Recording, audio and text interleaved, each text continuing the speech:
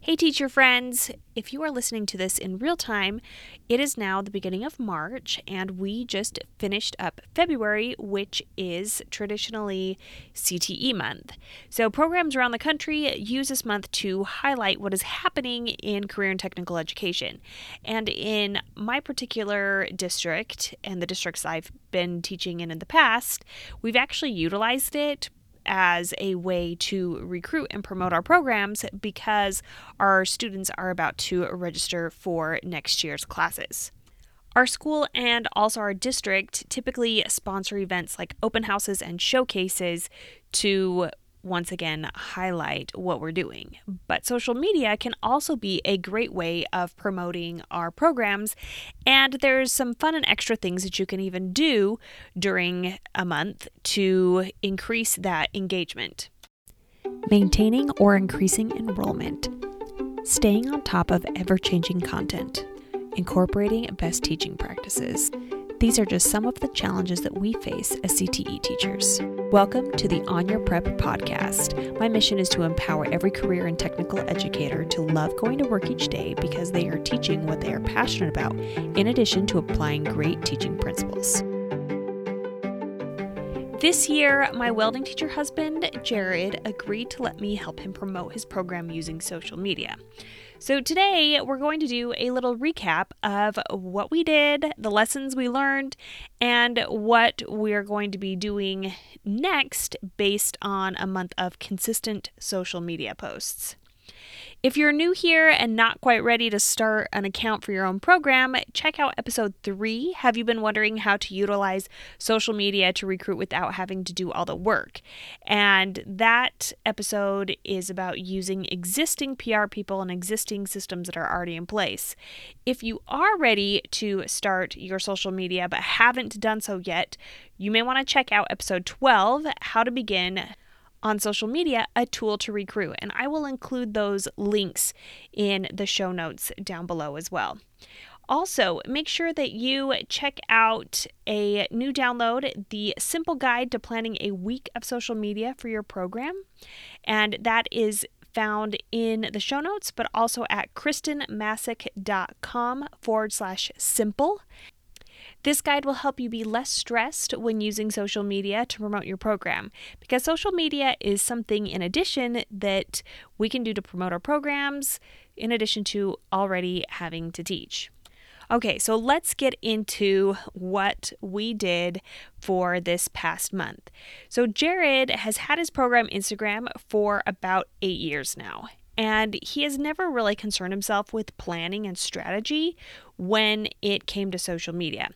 In the past, he's posted irregularly or on the fly when something was occurring in class and that he would remember to post. So he would go weeks without posting, or he would have weeks with several posts, or even days with several posts.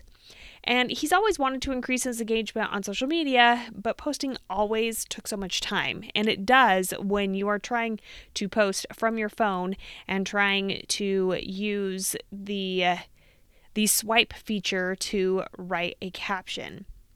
So social media has been low on the priority list because, of course, he still has to teach. Since I'm always talking about social media and program promotion, he let me help him this month. He wanted to see what a little planning would do for consistency and if it would save time. Jared first decided what types of content he wanted to post so that we could create or collect images. And he wanted to post the 5 school days. So it wasn't posting on the weekends, it was just Monday through Friday.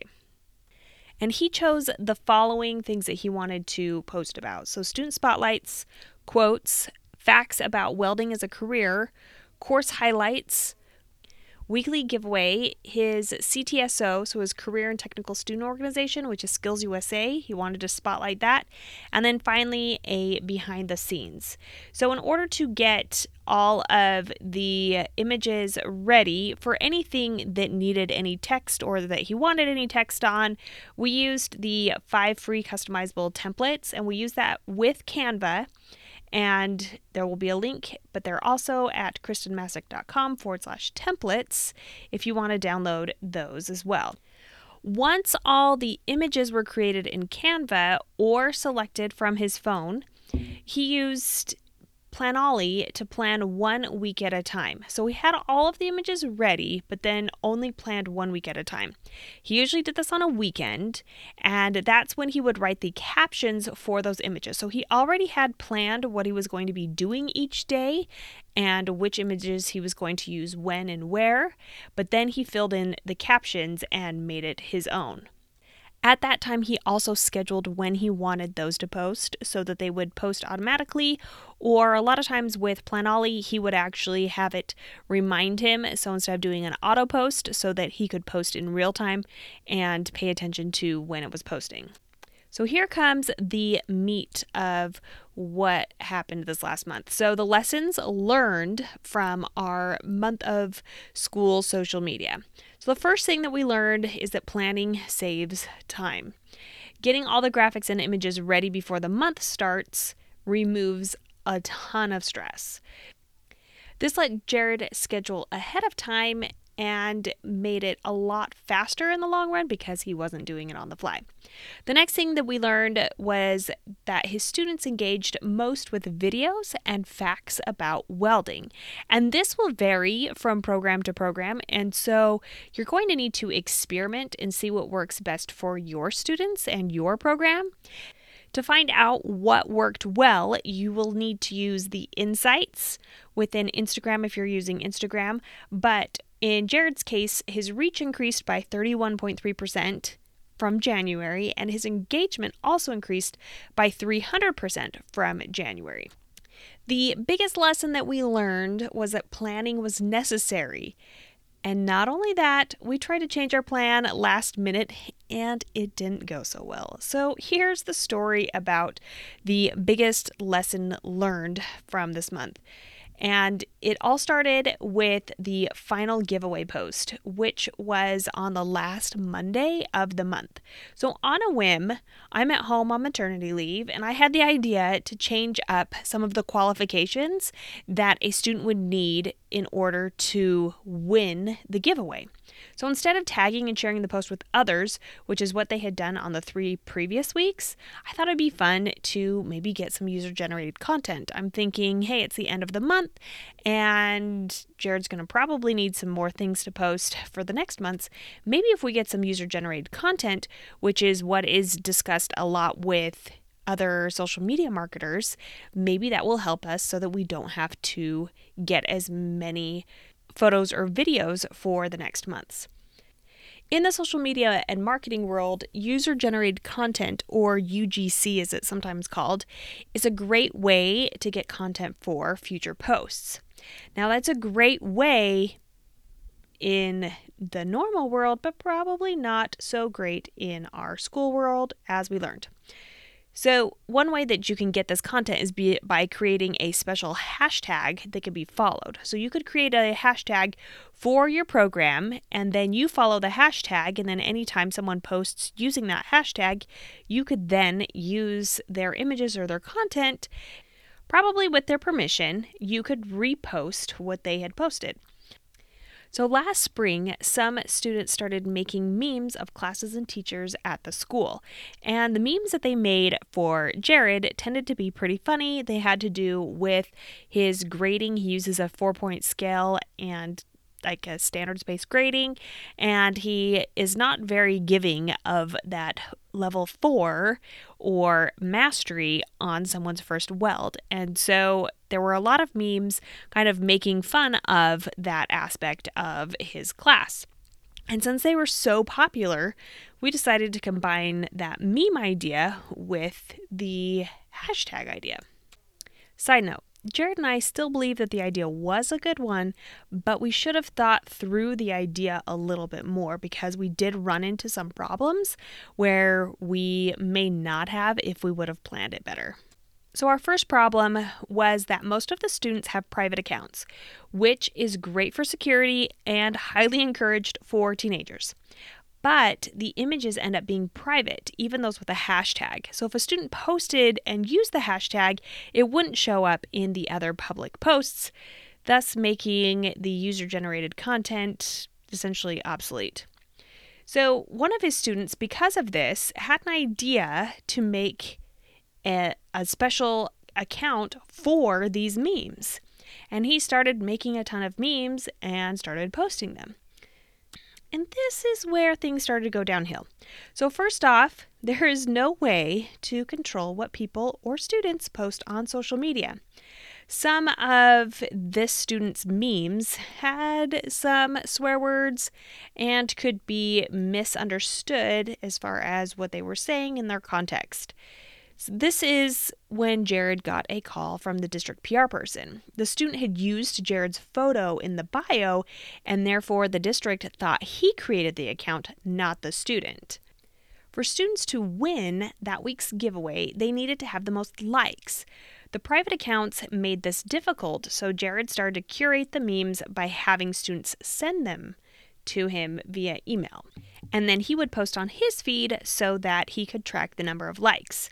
There were a couple of issues with this. First, he was posting a lot of posts per day, like 15 to 20, and filling his followers' feeds. Jared is pretty sure that he lost some followers because of this.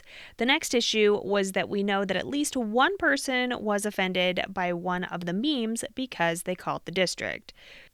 Jared quickly and professionally announced the winner and took down all of the memes.